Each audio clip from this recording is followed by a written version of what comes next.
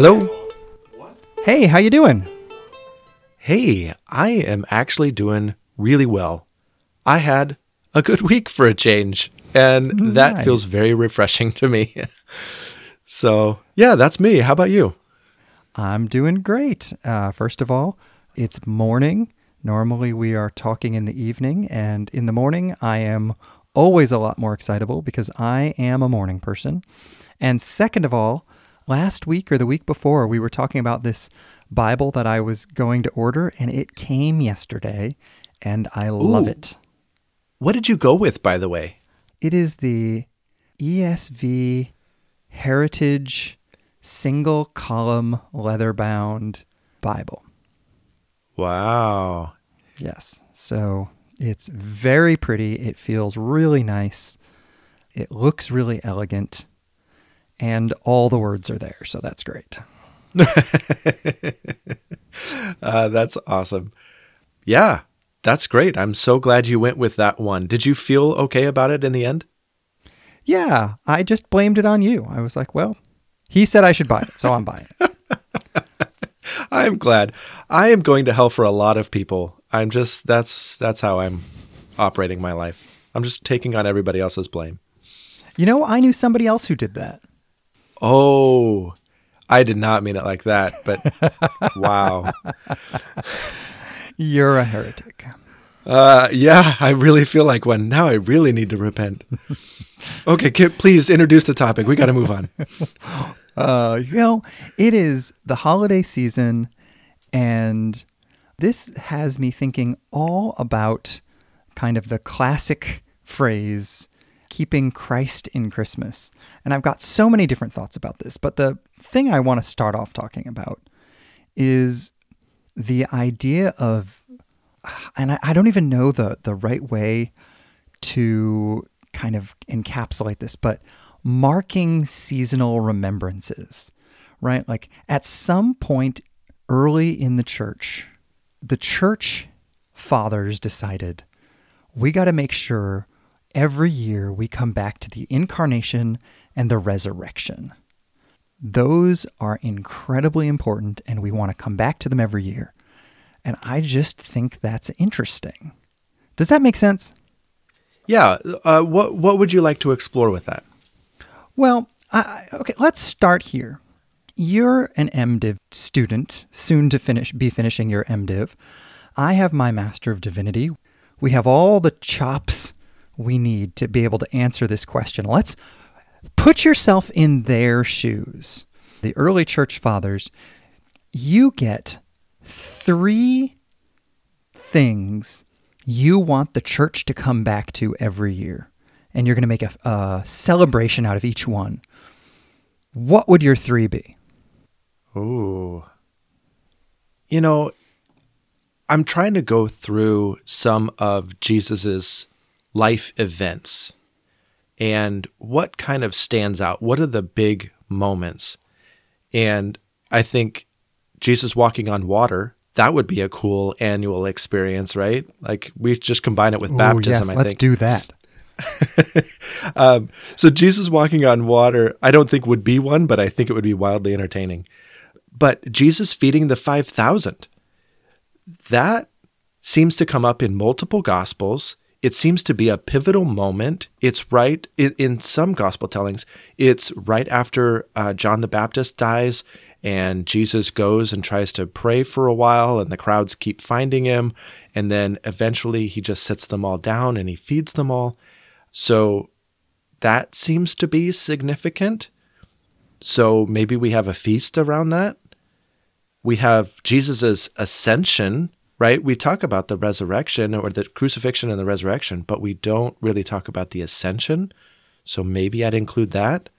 Or the transfiguration, where he's up on the mountain and, all sorts of interesting people show up. That would also be a fascinating annual remembrance.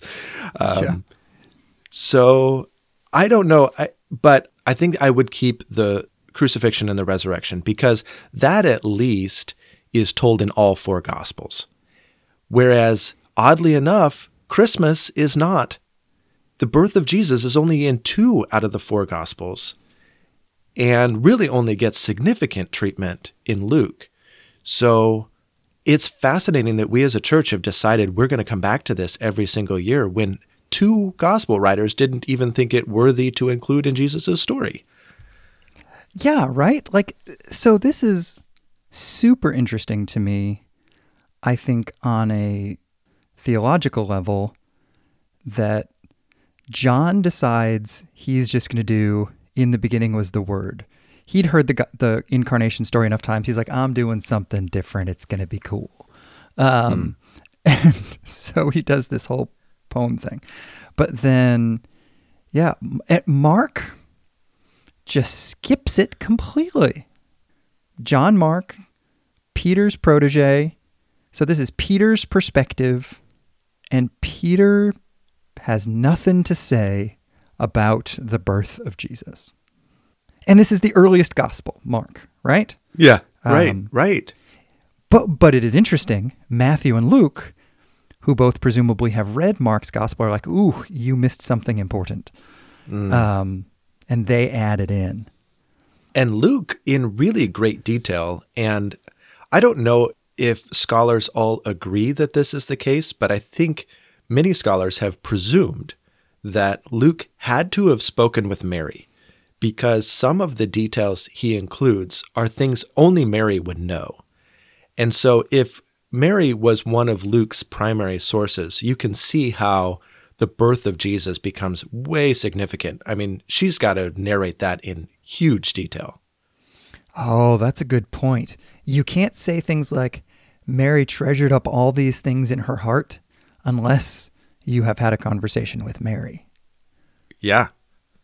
That's amazing. I hadn't even thought about that. Now I want to go back and reread Luke looking for Mary's influences, her perspective. Yeah. And I want to too, not just for the birth narrative, but throughout the whole book. Like, what could have been influenced by Mary? That would be really, really fascinating. That would be. But let me even back up from here. You assumed that if you were going to signpost certain key things throughout the year, they would be events in Jesus' life. I didn't even assume that in my like, if I was just asking the question, what are 3 things I want to hit regularly with my people? Like, I want to make sure the church comes back to these. My list doesn't actually have things from Jesus' life in it. Oh, I'm glad that you have something to repent of. Yeah, right? Yes, and I'm obviously, because the conversation is framed around Christmas and Easter, I know the right answer is things about Jesus' life, but like, as I was brainstorming, I would want, like, salvation is actually the way I would have framed it. And even this, I think, is very interesting. Salvation, I might have hit the crucifixion. I think it's fascinating, and this is a conversation for a different holiday, but the fact that I would probably have made the crucifixion the high point and focus, and we need to always be pulled towards the resurrection being the high point and the focus, is very interesting to me. But again, we have that holiday coming up. We can have that conversation another time. And by the way, in preparation for that episode, if you've got some theological brain space, I recommend Michael Gorman's book, Cruciformity, where he talks about Paul's theology of living out a life of crucifixion, living out the life of the cross. I feel like that would be an awesome launching point. Excellent. Ooh. Yes. Michael Gorman and Nijay Gupta. Yes. 2 amazing scholars. Yes. Have I told you that Nijay was my TA for Greek in seminary? You did mention that because Dr. Gupta was also a professor at the college where I want to get my master's in counseling. He's no longer there, but we had talked about that connection as well. That's right. It makes me laugh. I now remember talking about this because I refer to him as Nijay because I knew him when he was not doctor. And you refer to him as Dr. Gupta because you know of him as a professor. But yeah, so that was on my list. But then my list also had things like These are the fences of orthodoxy. We got to build these things into the year because they are the essentials for orthodoxy, which is my working assumption for why you would do something every year. Yeah, that makes sense. It would be things like Trinity, which is a thing. There is a Trinity Sunday, but it is a much lower emphasis than the Incarnation, obviously.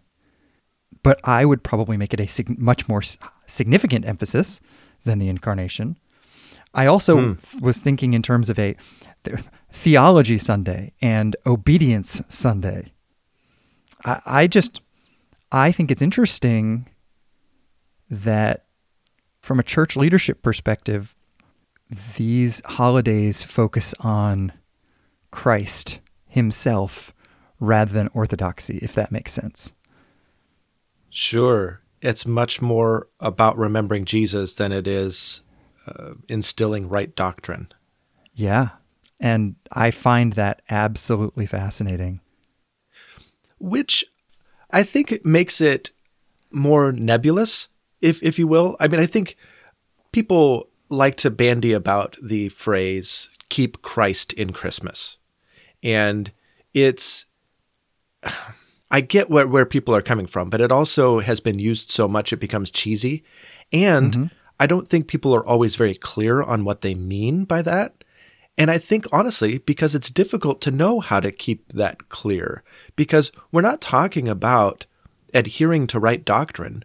We're talking about remembering a person who, in this case, is being incarnated as a baby in a really wild, crazy, chaotic scene. And that's it. That's what we're trying to do. We're trying to remember something. And no, remember someone. Right. Yes. Thank you. And so how do you, I don't know, sit down and remember more? It's really nebulous. It's really hard to know, what is the appropriate way to, quote, keep Christ in Christmas? Yeah. Well, and so let me kind of transition here and then ask you, how satisfied are you with your own remembrance of Christ in the Christmas season? Yeah, I find myself dissatisfied with this every single year. And I really mean those words, dissatisfied. I don't mean I have a lot of guilt. I don't mean I have this sense of should and I didn't measure up. That's not at all what I mean. I mean dissatisfied, like I have a longing for more and I didn't get it. And that's often my experience at the end of the Christmas season. Or, Christmas Day even. I get I don't know if you have this same experience, midway through Christmas Day, all the presents are open. There's the detritus of Christmas everywhere. And you're going, okay, well, that's done now. We did the thing. And we spent a lot of busy weeks leading up to the thing. And now we're done. And I really don't know what it was all for. That is the general sense I get right around noon on Christmas Day about every year. So, I don't know, on a 1 to 10, it's not very high. 3? Yeah. I think amongst Christians, what you just described is very normal. I even think it's a little different from if we were to look back at our Thanksgiving episode that we talked about how sometimes there's an angst or frustration about thinking about thankfulness on Thanksgiving. Yeah. There's a negativity about it that we has to get pushed out of the way. I think this is different.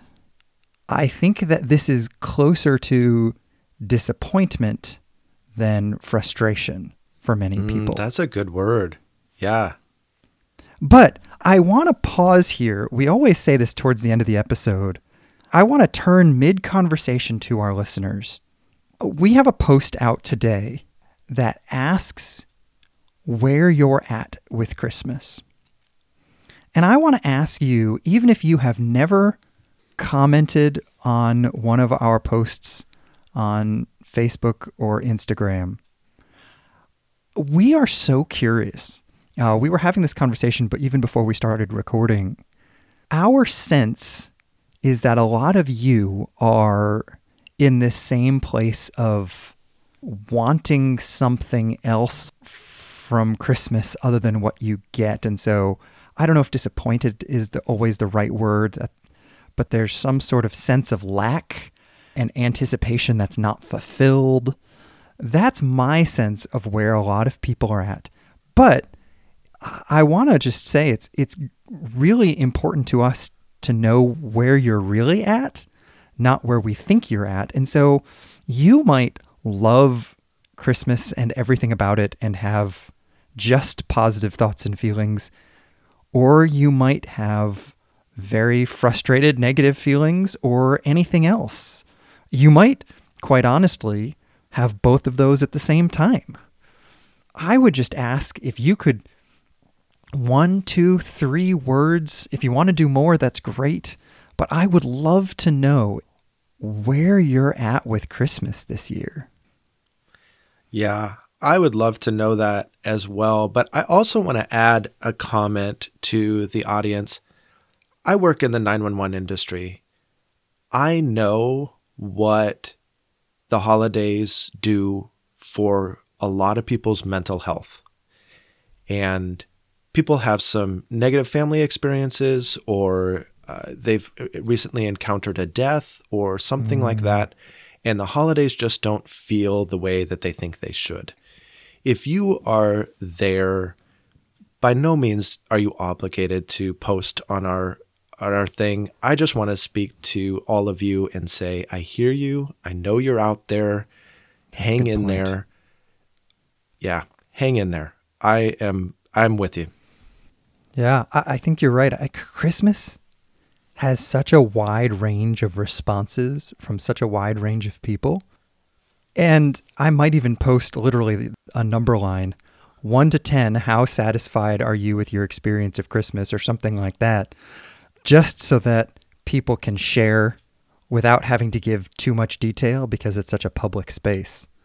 There's a lot that goes into our experience of Christmas. I think it puts a magnifying glass on our lives and our satisfaction with life in general, and maybe just heightens that. Yes, it does for me. And maybe this is why this is so valuable. You know, we talk about spiritual habits all the time, and real life is about habits that help keep my relationship with Jesus connected to my real life and bring life from the one to the other. Infuse Jesus' life into my life. Yeah. And Christmas brings my life in all of its shades and colors and complications and chaos into such a clear contrast. If I can remember Jesus in the midst of that, I have some habits in place that'll work the rest of the time too.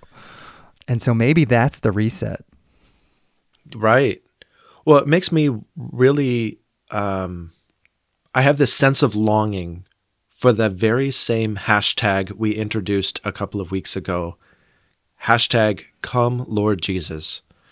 Mm-hmm. So I want to renew my ask of our audience, continue to post comments or pictures or whatever about your holiday experience with the hashtag Come Lord Jesus. I want, exactly as you just described, I want Jesus to come and meet me in the midst of my mess. And I feel my mess more pointedly at the holidays than at any other time. So come, Lord Jesus, into this mess. That's my heart's cry. That is a different thing to me than the cheesy phrase, keep Christ in Christmas, right? All of a sudden, I feel like I have this anxiety that I have to like scramble around and do Christian-y things and make sure that I make a birthday cake for Jesus or something. Like I just have to come up with some way to honor God because I'm supposed to keep Christ in Christmas. And that's a different thing for just longing for the presence of God in my holiday experience. I feel like those produce different practices. Well, and I think you're absolutely right. They also produce a different heart posture. Keep Christ in Christmas. Who's the one doing the action there? Oh, I am. Right? Yeah. Come, Lord Jesus. Who's the one doing the action there? He is. Yeah. Keep Christ in Christmas commands me to fix it. Dadgum, I don't know how to fix it. I've been trying hard. I mean, I try so hard to be spiritual at Christmas. And for generations, like, it brings up the mental picture of the family with the 18-month-old and the 3-year-old that is restraining their children by, like, tying them down to the couch so they can read the entire account from Luke before they open presents, right? Yeah. Man, let's be spiritual about this.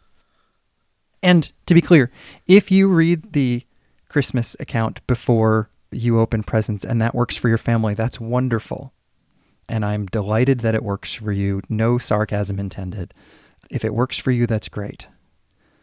But feeling obligated to do those things because that's what it means to keep Christ in Christmas, because the onus is on me, it just makes me tired. Yes. And makes me annoy everybody around me. Right. Because I'm now shoehorning. Yes. I'm shoving Jesus down everybody's throats because, like, we got to keep Christ in Christmas. That's what our spiritual duty is. Yeah. As opposed to, like, I can feel my muscles relax when I go from keep Christ in Christmas to come Lord Jesus. Yes. Because all of a sudden it's just not about me. Miraculously, it shifts me away from having to be the savior of my Christmas, which is great, because that, to me, is the point. Right. Yeah, I am grateful that you keep coming to this hashtag, because one of my strengths is that I get very excited about things. But I am not always great at keeping a routine until it's so worn in that the tire ruts are so deep I can't get out. But I will be honest, both this week and last week, I have not thought a ton about this. And you mentioning it is bringing it back to mind and getting me excited again to make that my season's theme. Come, Lord Jesus. So is that alone enough? By the way, you never put a number to your experience. So I put a number to my experience, and I put it at about a 3. So 1, I'd love for you to share where you're at. But secondly, is this idea of come, Lord Jesus, all in and of itself enough to take you from your number that you are at today to the next number above it? Where am I initially at before I come to the come Lord Jesus thought? I would say that I am typically somewhere around a 6. I am more satisfied than dissatisfied, but I have a nagging sense that something significant is missing, that I'm wanting more. And I'll tell you what, I do think that one thought gives me the framework to see the Christmas season very differently. And I am excited about that. Where does it put me? You'll have to ask me like 12 o'clock on Christmas Day as I reflect back. But it certainly invites me into a place of anticipation rather than a place of work. And I like that. It invites me to the spirit of Advent in a way that I love. So I think that offers me something very different. What about you? Yeah, it does, but similar to you, only when I think about it, which, of course, right? Yeah.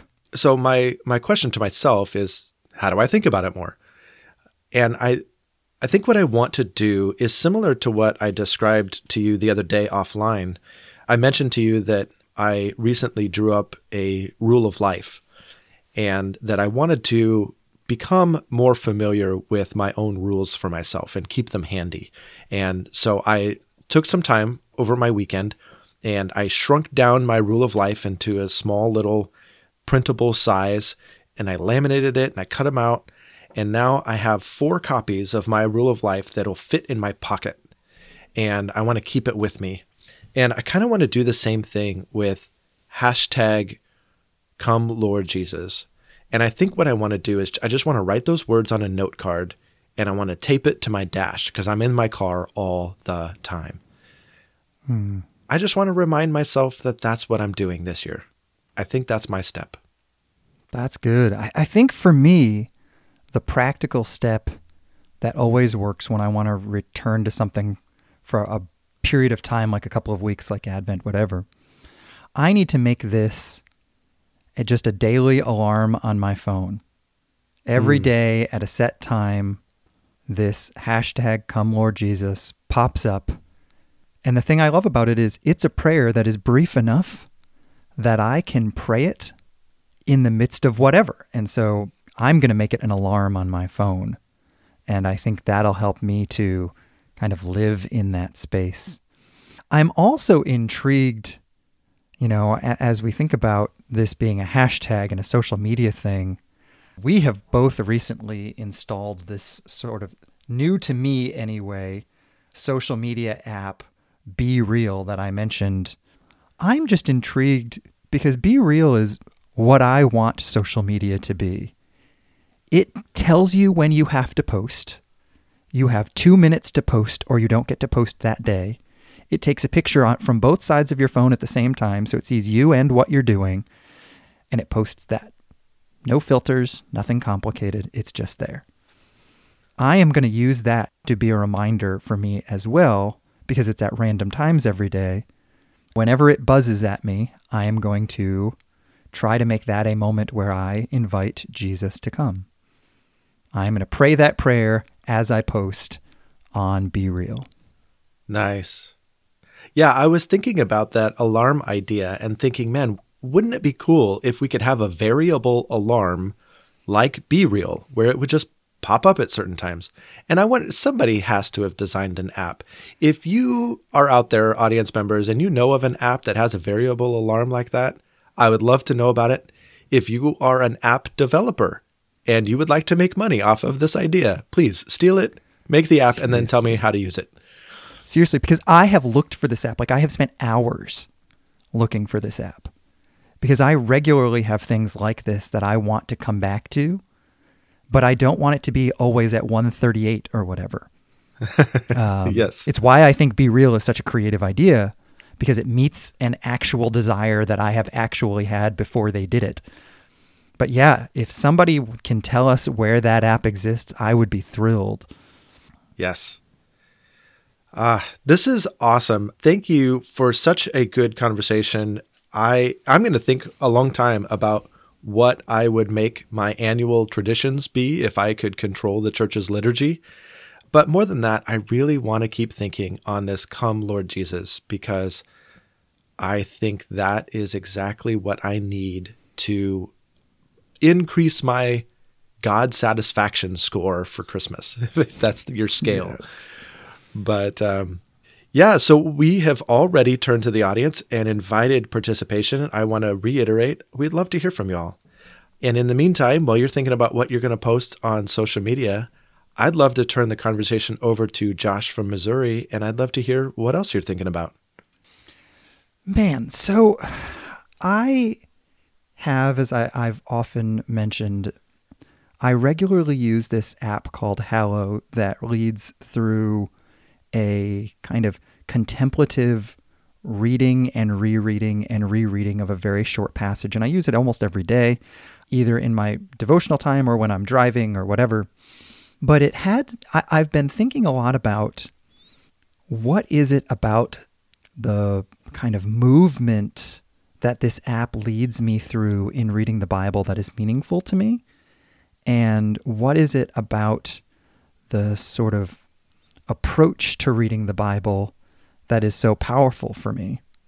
And what I think I've gotten it down to and this is my thought, is that it invites me to read the passage 3 times, and there is a 3-part movement that it invites me to that has become really valuable to me in my devotional life. And simply put, it invites me first to listen to the passage and then to think about the passage. Just think about what the passage is saying. Then I listen to it again, and it invites me to talk to Jesus about it. And then it invites me to listen to it again, and then instead of even talking to Jesus about it, it just invites me to sit with Jesus and just be with Jesus, and that's it. And that progression of about, to, with is really valuable to me. Even as we have talked, you and I have talked about in prayer, there's a target that we're aiming for, that we, not in a legalistic sense, but there's sort of did I get what I was going for out of my devotional life? Mm-hmm. And in a sense, I think the 3 rings for me of the target, the outermost ring may be about. I thought about God in my devotional life. The middle ring may be to. I talked to Jesus in my devotional life. And the innermost ring may be, I was simply able to be with Jesus. And that, I think, ultimately is the target I long for. And so this progression of about, to, with really has been crystallizing in my mind. I love that you summarize it that way. This method of reading the Bible, as you know, is called Lectio Divina, or sacred reading. And this Lectio Divina has been around for a very long time in the church's history. It's been used very profitably over time. And there are lots of books out there about using Lectio Divina, and lots of ink spilled over how to do this. But you summarized it in 3 words, which is why you're never going to sell a book on this topic. Right. I was thinking about that. I was like, man, this should be a book, except that it would be like the world's shortest book ever. Right. Big A, little a, what begins with A? About. Yeah. That would be awesome. If I could ever suck children into doing it this way, I would be happy to write a children's book. Yeah, right? Lectio Divina for kids. But yes, about, to, with. That summarizes it so well. I love it. Yeah. What about you? What have you been thinking about? Yeah, so some of our listeners, nobody has ever asked us this, but I think some of our listeners may ask at some point, and maybe have already asked in their minds, are they ever going to dive into controversial topics? And we have, right? And we have actively decided the answer is no.